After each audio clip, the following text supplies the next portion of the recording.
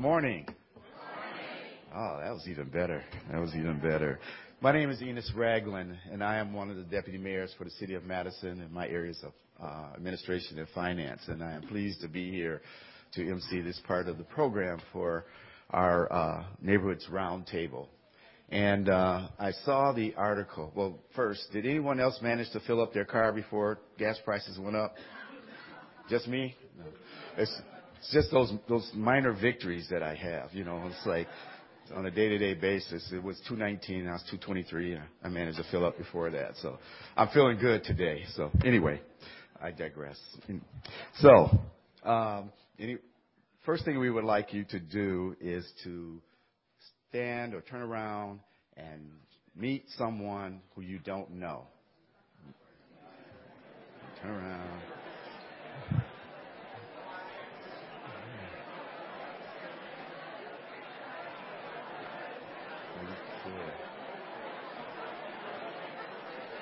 Hi, Amy. I'm Enos. Nice to meet you.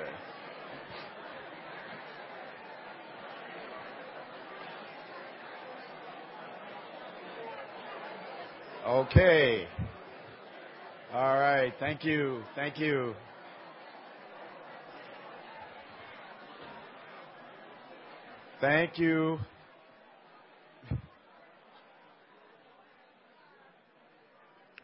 There are a couple things I want to highlight for you at the conference. One, there are over 350 people that are registered for this Neighborhoods Roundtable, and that is the largest ever. Thank you for being here. Yes, I applaud you getting up on a Saturday morning. It's raining, it's cloudy, and you're here. And that means that you care about your neighborhood, you care about your city. And neighborhoods are the fabric of every city.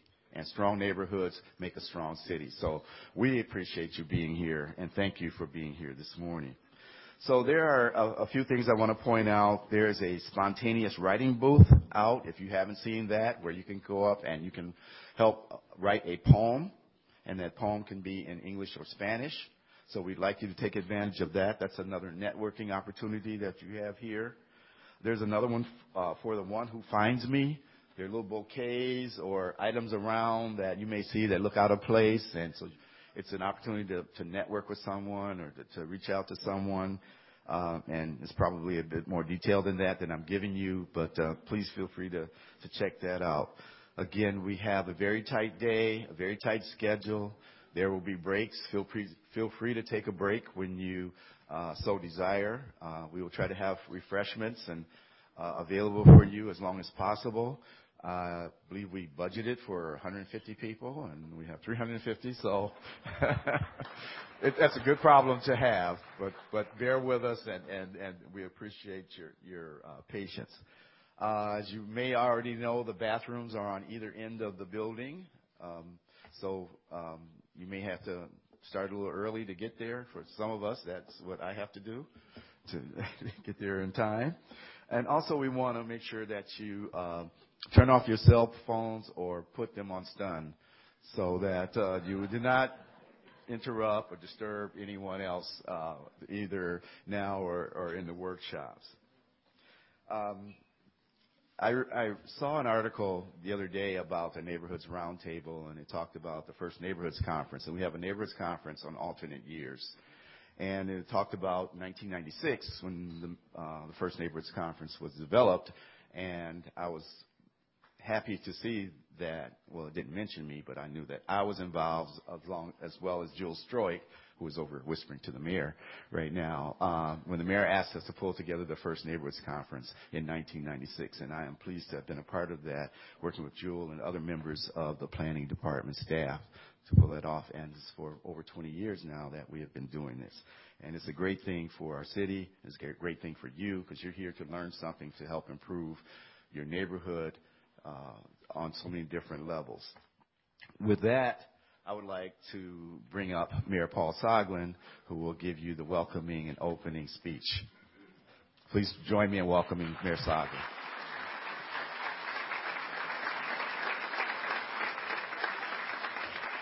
Thank you, Enos, and I want to thank the deputy mayors Tarek, Plan Department staff for the work that they've put in throughout the last year getting us ready for this conference. First thing I'd like to do is introduce some of the city council members who are here. I see Alderman Clear, Balda, Revere was back there. There's Mike, Rommel, Liddell Zellers. The rest, other council members, can you stand, raise your hand so I can see you? So I guess I got them all? Shout it if I didn't get you. Okay. Also, could those on the ends just squeeze in a little? We've got some late arrivals, and they can't get seats. So, where do we start? Enos mentioned that in 1996 we held the first of these conferences, and they've been a fixture in the city ever since. But the topics have changed as our nation has changed and as our neighborhoods become more responsive in regards to the challenges of our communities. For better or worse, I'd like to share with you the fact that many of our challenges are universal throughout the United States. They're not just Madison's challenge. I want to share with you some of the things going on as we look at the sessions that we'll hold this morning. The first issue or topical matter is violence, trauma, reliance, and actions. A number of years ago, the mayors of New Orleans and Philadelphia, Mayor Nutter in Philadelphia and Mayor Landrieu in New Orleans, who's been on the news quite a bit in the last year, first because of his very brave and bold stance following the discussions in Charleston over the Confederate flag, started taking down Confederate statues in New Orleans. Most recently, like yesterday, we saw him on the news as he's preparing his city for another hurricane. But in any case, those two mayors organized us into a group called Cities United, specifically addressing the topic of violence among young African American men and the toll that they were taking on one another. We had our most recent meeting last month or actually it was late August, in Minneapolis. And the mayors who were there gathered, and as we shared information about our communities, we found one very, very common challenge, which is despite the long-range initiatives, the ones that will bear fruit 5, 10, 20 years out, the early childhood development initiatives, the housing initiatives, the job training initiatives, the changes that are taking place in our public schools. Despite those initiatives, which will have benefits to our communities in the long run, we were finding in each of our cities that there were groups of young men to whom these initiatives were not relevant.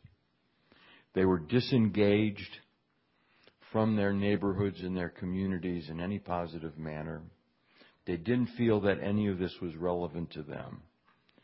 And those of us who had gone down a slightly different path were finding that peer group developments and support was starting to make a bit of a difference.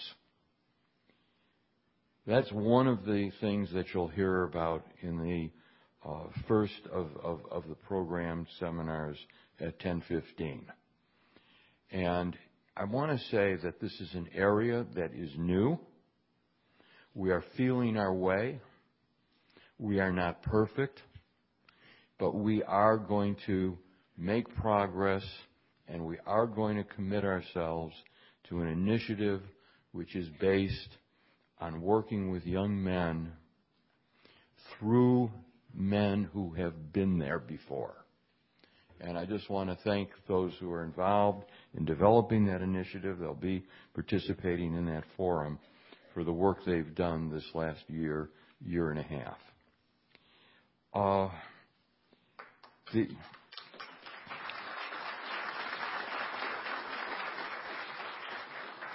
The topic of housing trends. After the recession, Madison, like so many other cities, saw an end to new construction, whether we're talking single-family homes, apartments, and it really didn't matter what income level we were addressing. The point was we stopped building housing.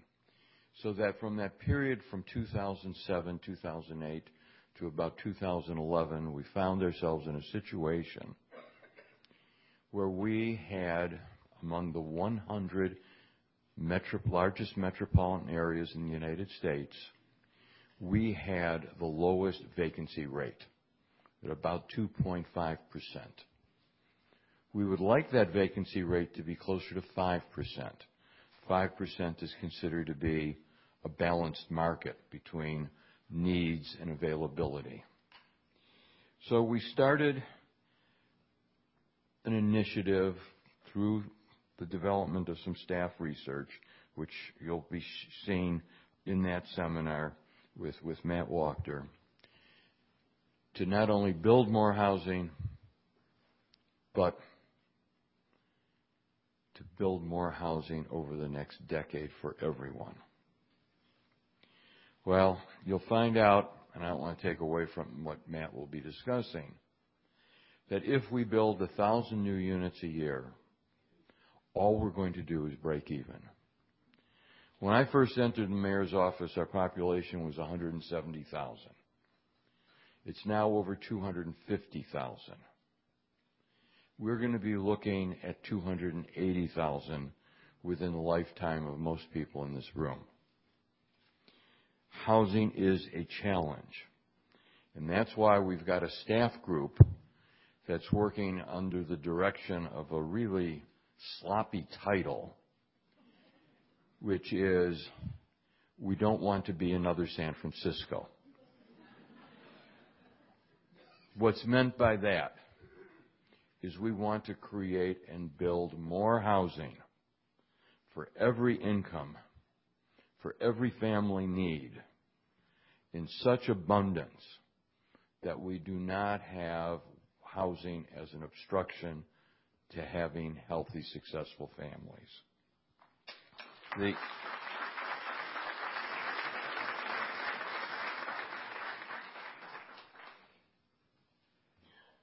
The seminar, the discussion, the workshop on racial equity tools and open data. Madison is one of the leading cities in the United States on open data. The important thing is knowing what to look for and knowing how to measure it. Now, unfortunately, one of the best sources for data occurs every decade, and that's the census. Now, the Census Bureau does something each year called the American Community Survey. But because there's some members in the Congress of the United States that don't believe information is important, they are actually cutting back on the work that's done by the Census Bureau and getting us accurate data. What that means is that in too many areas we're working with data that at this point is almost 7 years old. And so we don't have regular markers every year to see how we're doing.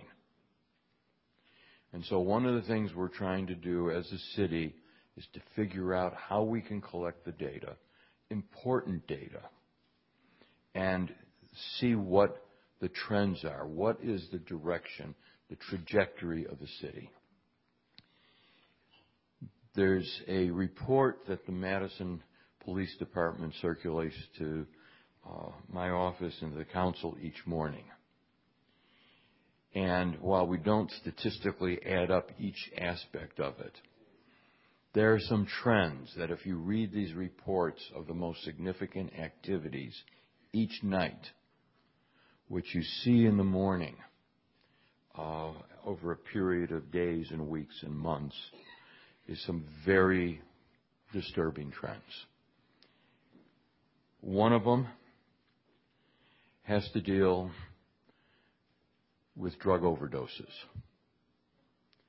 Interestingly enough, that is a phenomenon that more times than not involves whites, principally white males. Another one of the trends that we see is responses on domestic violence. And those, more likely than not, involve African American males.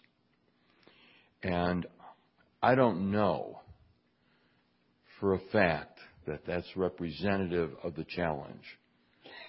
Perhaps violence, domestic violence among white men is not as reported as frequently to the police department, and perhaps overdoses among African American men are not reported. But the point is this. We estimate that over 1/3 of our police and fire department budgets are spent on responding to incidents that involve mental illness and substance abuse. This is an issue that was barely discussed in our society a couple of decades ago. In the cuts that were considered in health coverage by the Congress this last month, many of those cuts were focused on dealing with the challenges of mental health. We have got to recognize that this is such a serious problem in our community and around the nation. It's a secret that cannot be kept in the closet. And whether it is to lead to tragic overdoses and deaths, whether it's to lead to domestic violence, it is our responsibility to intervene and to do something about it. I've pretty well extended at my time, and there won't be comments on the other subjects. But one of the things we've tried to do, as we've done in past years, is leave the end of the session rather open. So as we approach noon and get through the noon hour, there'll be opportunities for all of you to converse among one another and to share your experiences and your vision for the future of Madison. So thank you very much for being here, and thank you for signing. And let's get on with the next segment.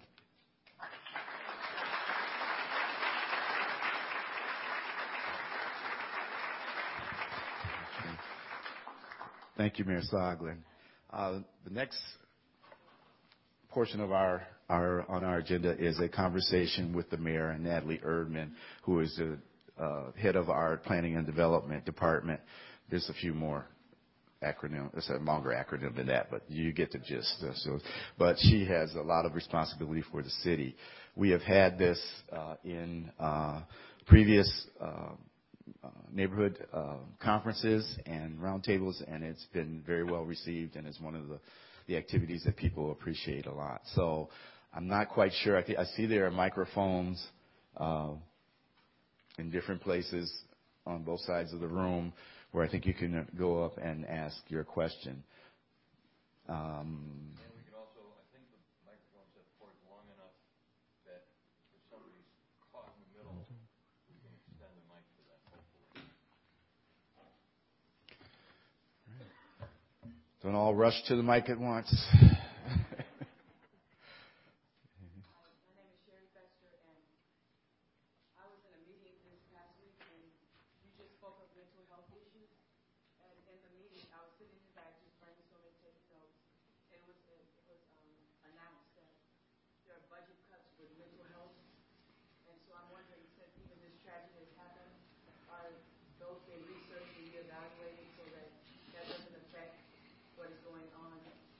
within the Madison community, because I do also believe that mental health is the root of many, many people. Thank you. If you could repeat the question, if we're not going to use a microphone. Yeah, I'll repeat the question. Let me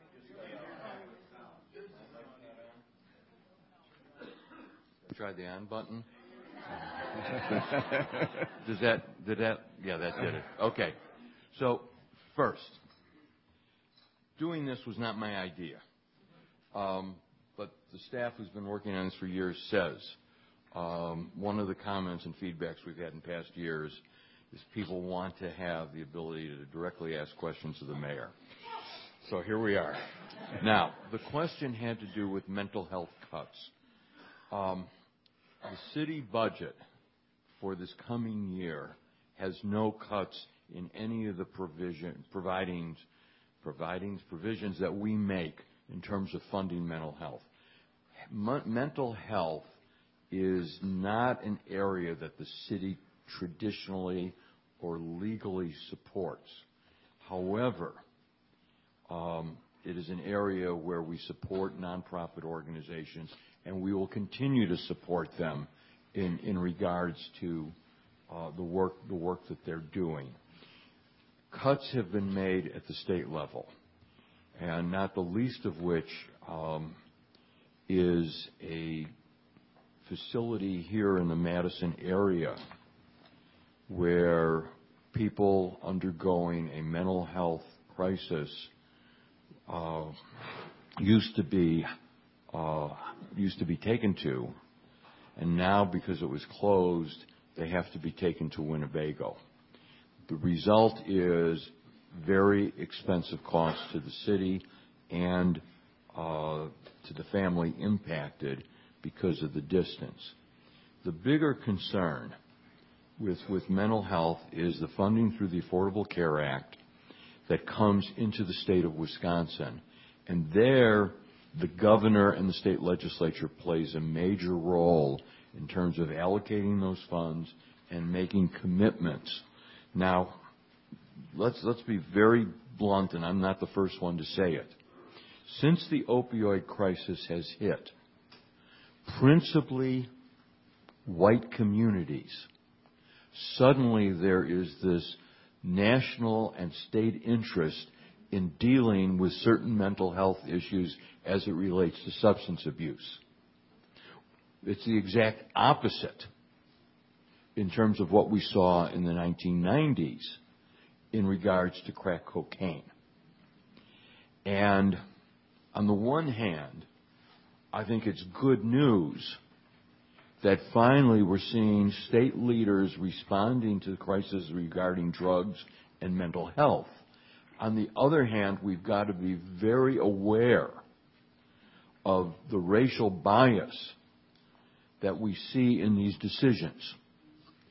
Now, I was in a meeting in August or July with a senator from West Virginia, and I made that point that 1/3 of our police and fire department budgets are focused on responding to these kinds of challenges, where as kids we grew up and we thought about the ambulance going to an auto accident or to deal with someone who had a heart attack. Now they're going to deal with the injuries of somebody in a domestic abuse matter or a drug overdose. So he said to me, "How did you do it?" In West Virginia, it's 70%. Now, the reason he knows that is he used to be the governor of West Virginia. But the immediate thought that I had was that much of this is a result of economic stress.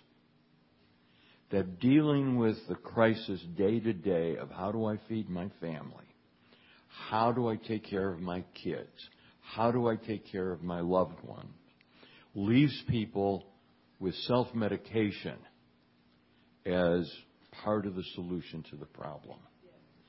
And so when we talk about treating mental health, we not only have to have the therapy, the work of physicians and healthcare providers, But I believe that if we have a fair and just economy, we will go a long ways towards fixing some of these problems.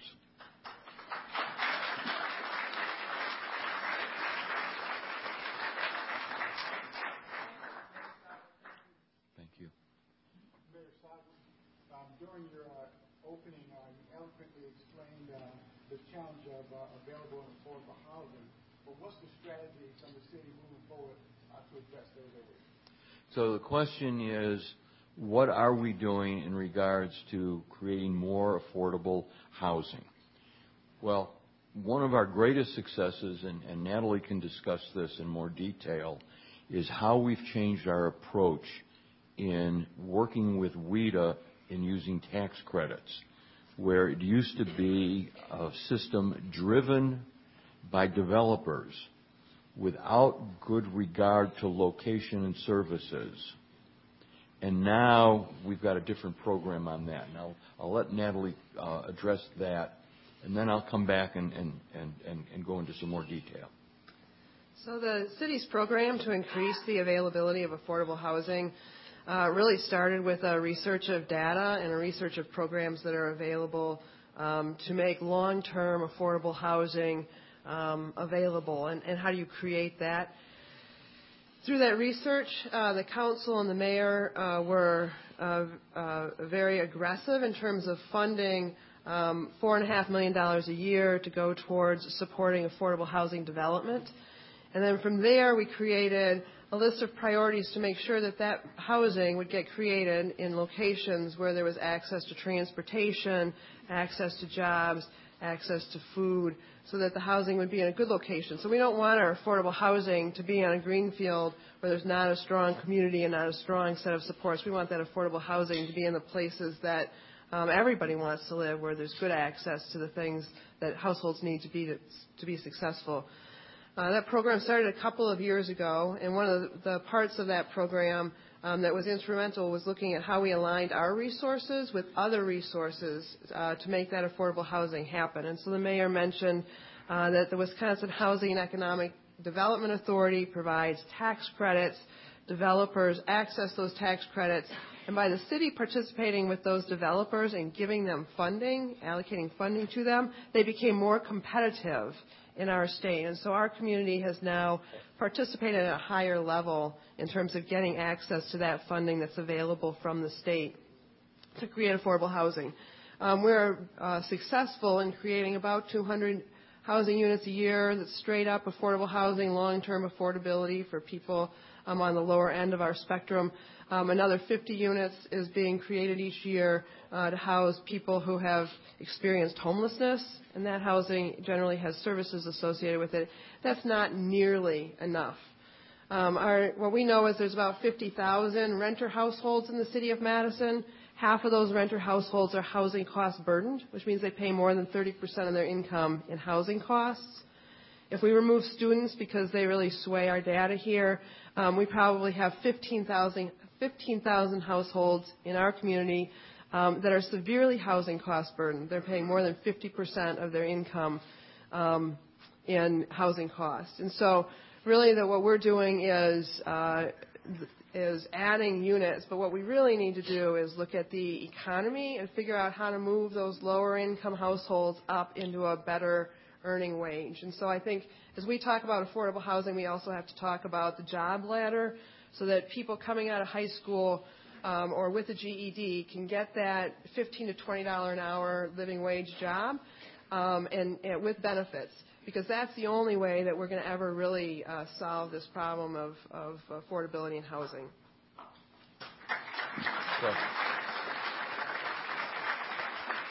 And because I'm not good at this, can you tell us what are some of the projects that we've either finished or under construction now? Yeah, so we have, to create new apartments takes 2 to 3 years. You have to apply for the tax credits, get funding from the city, and then you have to build it. And so this started, I think, about 3 years ago, if I'm not mistaken. Tennyson Ridge on the north side just opened. At the Union Corners, Gorman is opening a development called the Carbon. Down on the southwest side on Maple Grove area, there's a development that opened there earlier this spring. I think there's one other that I'm missing. So we're and most importantly, Rethke, which is 60 units for single people who are experiencing homelessness with heavy supportive services. That opened about a year ago. So that we're beginning to see really the fruits of the labor, and we'll continue to see about 200 units a year as we go each year. So that's one of the initiatives where we partnered with the state.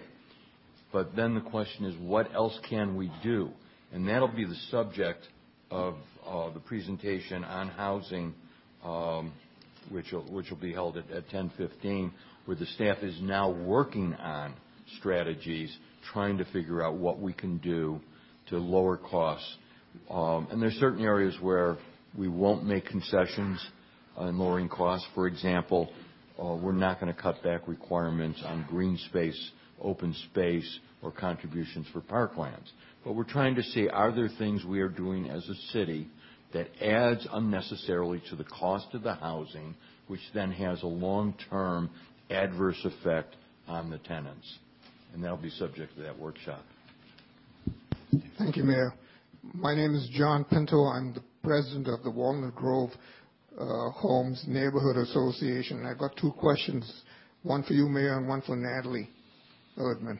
And the first question is, in talking with people all across the city, I found one of the big questions in people's minds is safety.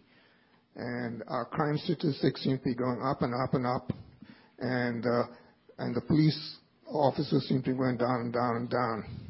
So my question to you, Mayor, is are we going to get enough police officers to keep us safe? Because that's been statistically and by all the data is that the biggest thing that really decreases crime is more police officers on the street.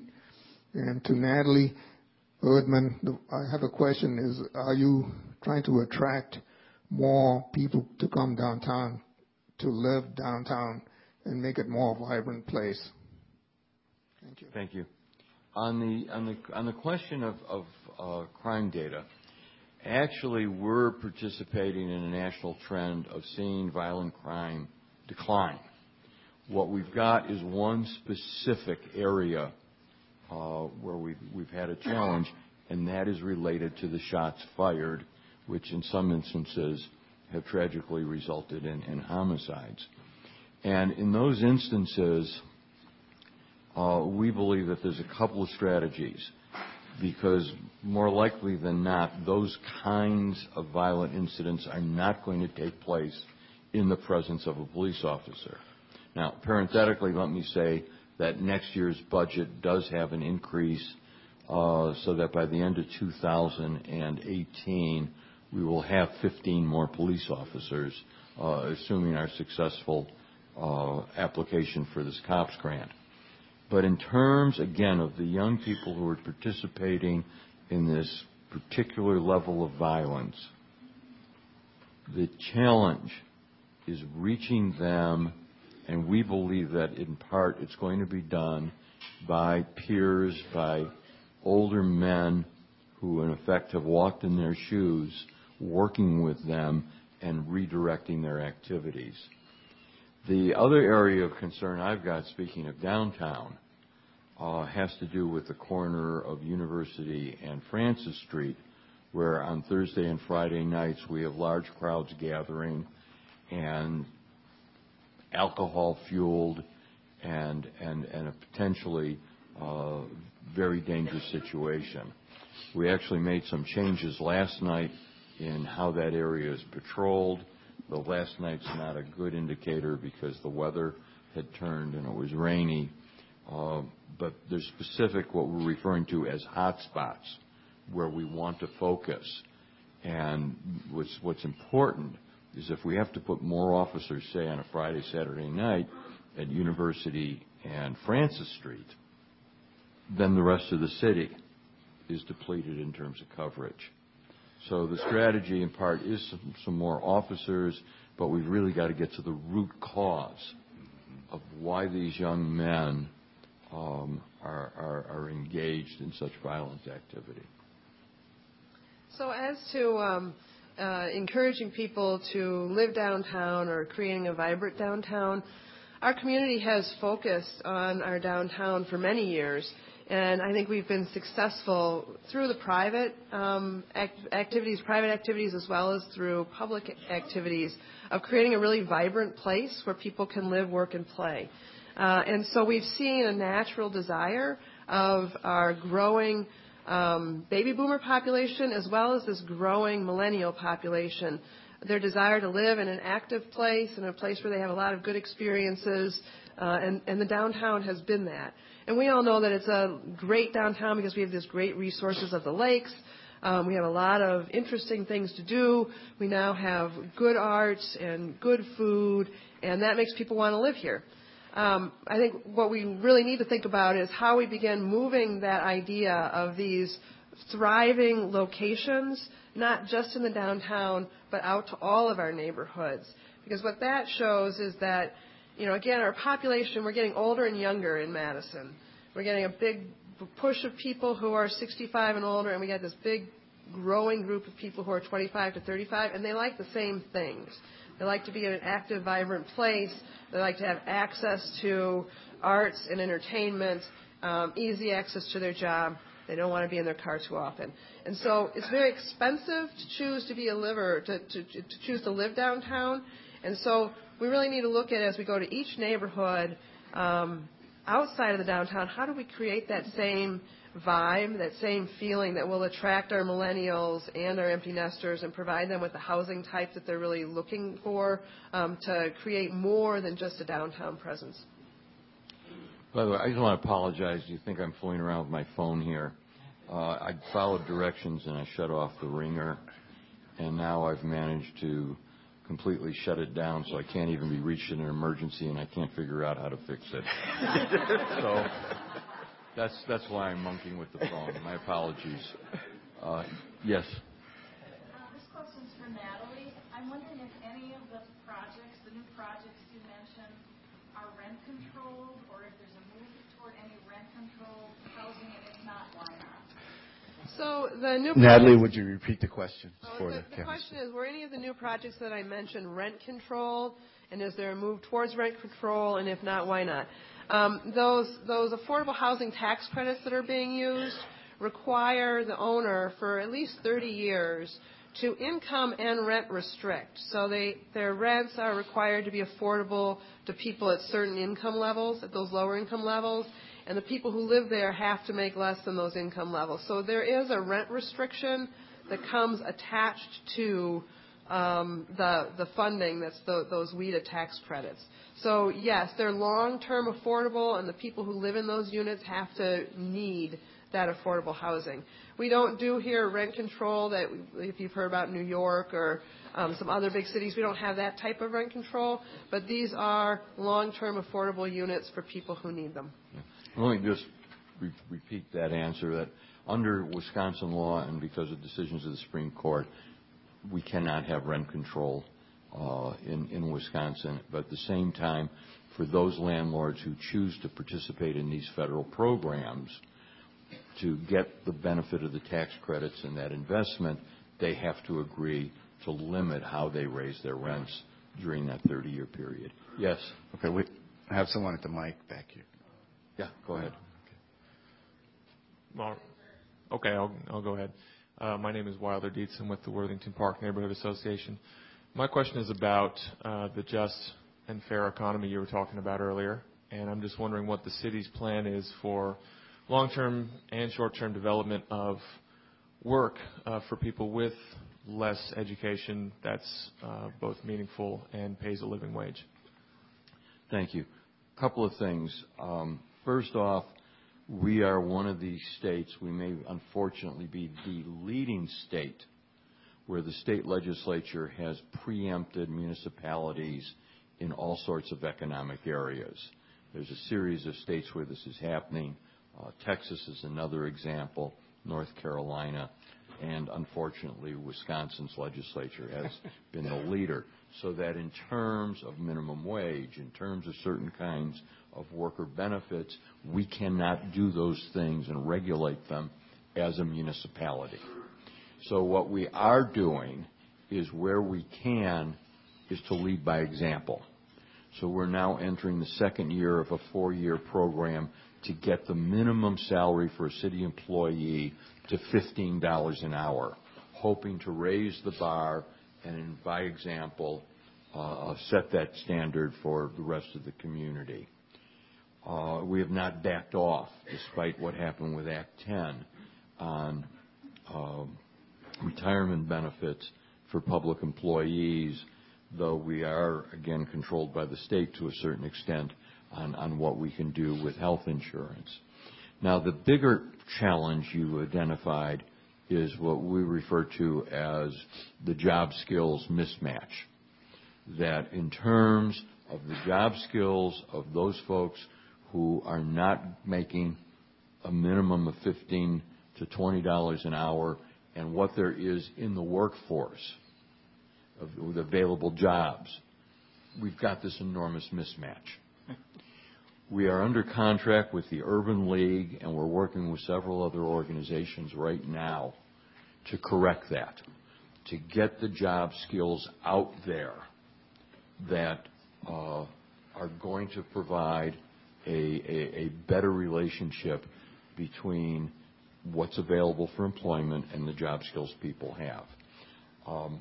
One of the things we've been working on this last couple of months, which I'm very excited about, is the Exact Sciences decision, which hopefully will be finalized to locate in Madison at the old Rayovac site off of the Beltline and Schrader Road. The reason this is important to us is the following. First, it's within walking distance of hundreds, if not thousands, of households where there is underemployment.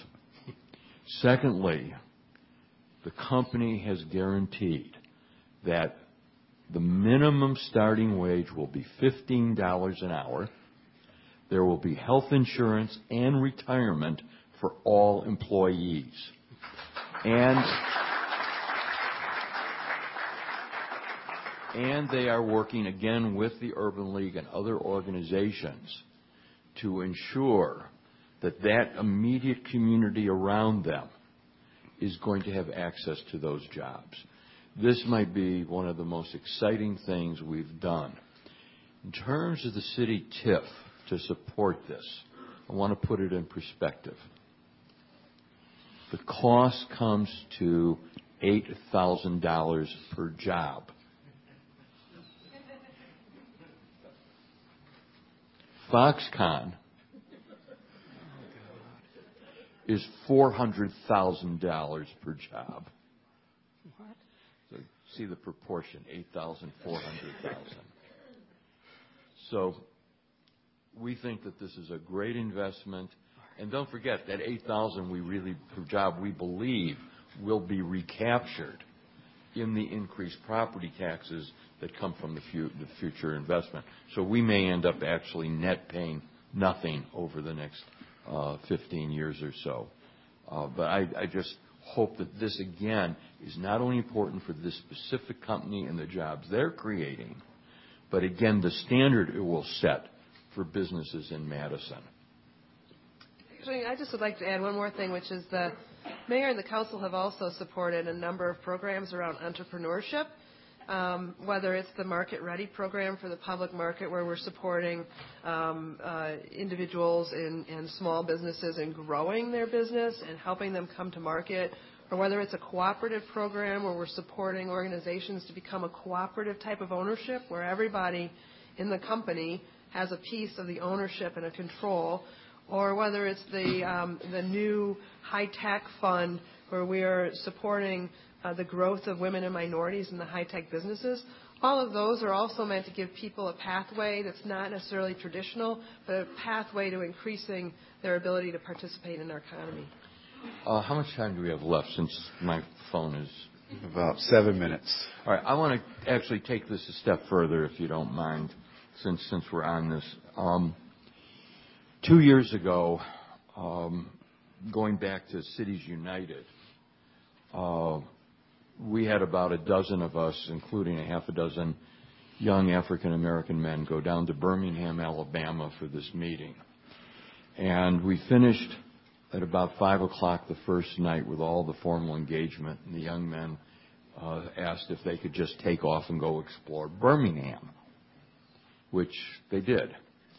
So the next morning we're gathered at breakfast, and we're all sitting around talking and asked them, what they had seen the night before. And what they said that morning and what they said upon their return was probably the most important thing that they learned in Birmingham, was that there were all these businesses that they went to that were retails as they walked the streets of Birmingham that were owned and operated by African Americans besides barbershops and beauty salons. Yeah. Mm-hmm. They didn't know black people owned and ran their own businesses. Now, it's estimated by the Kaufman Foundation that over 1/3, 37% of all new businesses created in the U.S. are created by people who were not born in this country. They were created by immigrants. If you're white and you're middle class, college is a great opportunity to economic success and economic independence as adults and raising a family. For families of color, for families that are low income, entrepreneurship and owning a business is a very viable alternative if the family does not have the resources for a college education for young people. And the same thing is true of immigrants. This is one area where Madison has certainly lacked over the years. We don't even have the number of African American grocery stores that we did 50 years ago, though the number of Asian grocery stores has significantly increased. Mm-hmm. And so this effort focused on entrepreneurship and the ability to own and create one's own business is a major part of our economic development initiatives. Let me just say I've been given 5 more minutes, so we have 10 minutes, and we have about 4 people in the queue over here. So if you can make your questions succinct and the answers succinct, and we'll get through everyone. Okay, thanks. I'd have to dispute whether or not college is automatically an economic guarantee of economic success, irrespective of what racial or ethnic grouping you're in. But my actual question is, I guess, primarily for Natalie. It's about public housing. My experience is now maybe 6 years old, but I was living in public housing for a time, and I was appalled by the very marginal quality of the managerial staff at certain of the public housing campuses. They did not appear to be terribly concerned about providing service to the residents. They tended to be very bureaucratic and rude, essentially. I'm wondering what, if anything, has been done since the time that I was in public housing to ensure a better quality of managerial staff at the different sites? Thank you. So I also have the benefit or the honor of being the executive director of the Community Development Authority, which runs our public housing portfolio. And I understand people have different experiences, but my experiences with our staff has been the opposite of that. Our public housing is run through a HUD program where HUD provides us with funding to allow people to live in housing and pay 30% of their income in rent. And HUD is very bureaucratic. So there's a lot of bureaucracy that comes with that funding, which is critical to keeping about 900 units of housing affordable to very low-income people. The staff, I think, has done a lot of work in terms of thinking about how we do more than just provide housing. how we also provide supportive services to help people stay stable in their housing, or how we could help people improve their circumstance so they can move up and out of housing. I do see a number of people in the audience that I've met through my days at the CDA, and we have a resident advisory board. We respect and value the voice of our residents, and I expect us all to continue to use that information that we get from our residents to improve the quality of housing that we can offer. Good morning. I'm Regina Ryan, former Dane County Supervisor, and now I'm an Assistant Property Manager at Ridgecrest on Northport. Really stressful. And I can agree with some of what he just said. But my question to you, Mayor Soglin, is we talk about the gaping wounds that we have in our community when it comes to black males. And we have to look at the females because they birth the males, the family. Okay. If you had three things and the money to do the three things, and we had a triage team, because we need one, what can we do right now? Because it's not going to get any better. We can sit here all day and talk about it. If you had the money, you had the resources, you had the bodies, the community bodies, the city staff, three things you could do right now to help that population, because it's... The first one would be early childhood development, starting with expanding the program that we have in the grant from the Runnebaum Foundation on a section of the Northeast Side, which deals with everything from conception, pregnancy, healthy nutrition and all that for mom during the course of pregnancy, and then from the moment of delivery, making sure that mother, child, family have everything they need in preparing that child for when they're in 4th and 5th grade in regards to entry into the school system. So the first thing would be early childhood development, which is not just the baby, but it's the family and everything that goes with it. That's the first thing I'd do.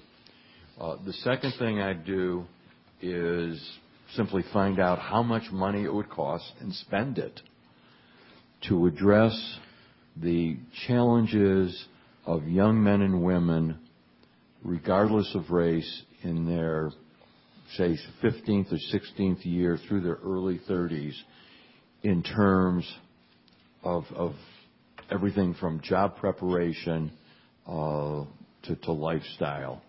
When you're 23 years old, you're probably old enough not to be living in your mother's home.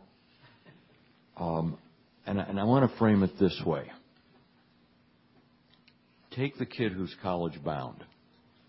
That kid is with a group of peers through high school and then moving on to college who all have the same objective and the same goals. Once in college, there's resident advisors in the dormitories, there are deans, there are all these folks, as well as classmates, with alignment towards success. And still, 1/3 of those kids drop out. Now you take an 18 or a 20-year-old who is struggling, perhaps has not finished high school, does not have a GED, or has marginally gotten through high school and has the challenge of going, say, to a class at MATC, junior college. Look at the environment that they're in. Are they in an environment where, again, you have alignment, where everybody in the neighborhood, everybody they live with, is trying to get to that same goal? Because there's a lot of distractions, there's a lot of other things pulling at them, as well as the challenges of not being prepared. And so the second pot of money, to answer your question, would go into everything from housing to tutoring to transportation needs for that young group. With the third pot of money, I'd look at our 5 areas for every household in the city: housing, transportation, health, particularly mental health and nutrition, quality child care, which we might have covered with the first one, and employment, and just make sure that those 5 have been addressed. Okay. There was a young lady over here. Did you still have a question? Oh, right there.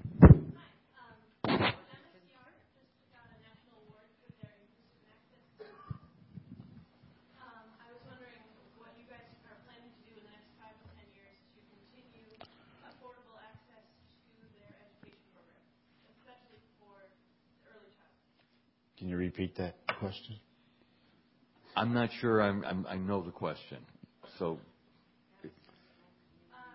What are you doing to support Madison School recreation? okay.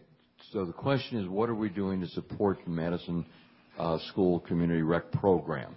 Well, there's a number of things where we're partnering. First of all, the school district and the city have collaborated on something called, what's that name of our after school? Most. M-O-S-T, Madison Out of School Time. So 70%, I don't remember, 70, 80% of a child's waking hours is not in school. And so one of the things that we're focused on is what is a child doing when they're not in the classroom? And that's children of all ages, particularly teenagers. And that's the other thing. Regina? Yes. A teen program center. Yeah. A teen program center. That has got to be somewhere in that list. So anyway, whether it's food programs or it's expanding our neighborhood center activities, that's where our focus is, and that's probably been one of the greatest frustrations I've had over the last 6-7 years, is that when we get done with all of our other capital costs, we don't have enough funding to expand our neighborhood center programming. Neighborhood centers have been Madison's orphans for decades. We do not have a Parks and Recreation department. We have a Parks department. And one of the questions I'm always asking is, what would it take to have a full recreation department? And again, that failure is reflected in the fact that when the school district closed the loft a number of years ago, we have no place for teens in this city. Not even an internet cafe for them to just hang out. And hanging out is something that teens do very well. All right, this will be the last 2 questions. Coach, where's the lady with the mic? Well, Coach, go ahead. Coach, go ahead. Good morning. 2 questions. My first question is, how do we continue driving the point home and creating a narrative that if we don't address the trauma and the apathy that's foundational in what young people go through each and every day, how do we communicate to people that programming, arresting, and nothing else will work until we start figuring out ways to address the trauma and the apathy? My second question is, how do we communicate to the city at large that while we honor and respect the work of a lot of the big machines in terms of helping the youth in this community, how do we convey the message that there's a lot of smaller grassroots organizations that are working just as hard and want to make an impact just as much? Well, Coach, two things. First, on the question, I think you sort of said the magic word, which is trauma. If there were one thing that we could fix that would have the greatest and most profound impact on a better community forever, it would be the elimination of trauma. And that trauma shows up in so many different ways. It shows up not just in physical trauma in terms of whether it's domestic abuse or it's bullying at school, but it also shows up in terms of mental health. And dealing with that mental health challenge and the consequences of physical abuse is just a major challenge for all of us. And that's one of the reasons why violence, trauma, Resilience in Actions is the title of one of our workshops today to expand that discussion throughout the city. The second thing that we're learning,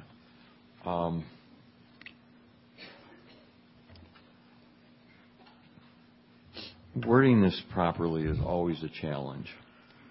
The second thing that we're learning is that in terms of communicating our initiatives, our solutions, our alternatives, we have to be very careful as to who is the messenger. And as was said to me, I'll just quote somebody from a week ago. The individual was not at all hesitant about talking about his background. He was raised here in Madison on the south side, or near Penn Park. I didn't know his story, but I did know his parents.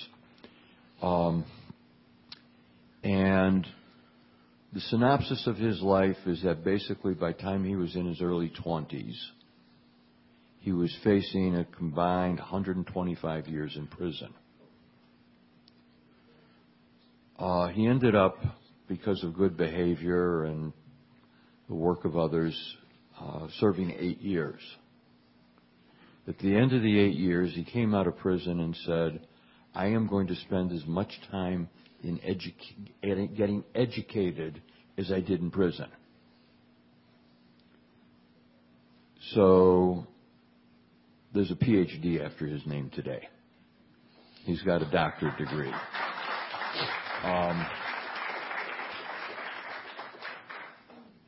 But in talking about that period in his life where he transitioned, I mean, keep in mind what you would think of him.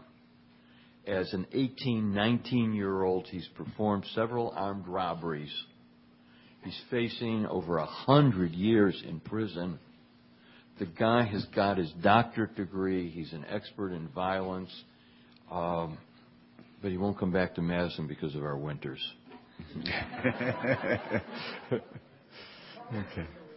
But the point that he made was that a white woman giving him advice at that critical juncture didn't work. It was a black man that he could relate to that was significant in changing his life. And so as we fund our programs and we work in transitioning estranged young people, we're going to have to look at who we are supporting in making that work. And to be very blunt about it, some of those black men who we're going to be funding do not have pristine records. And we're going to have to get used to that. And that, I think, is the second part of the answer. Okay. Thank you, sir. And I would like to add two things. Some of those organizations must be the ones that you don't normally think of when you wake up in the morning. And let's not forget Puerto Rico. Thank you. Thank you. Yep. Last question. Oh.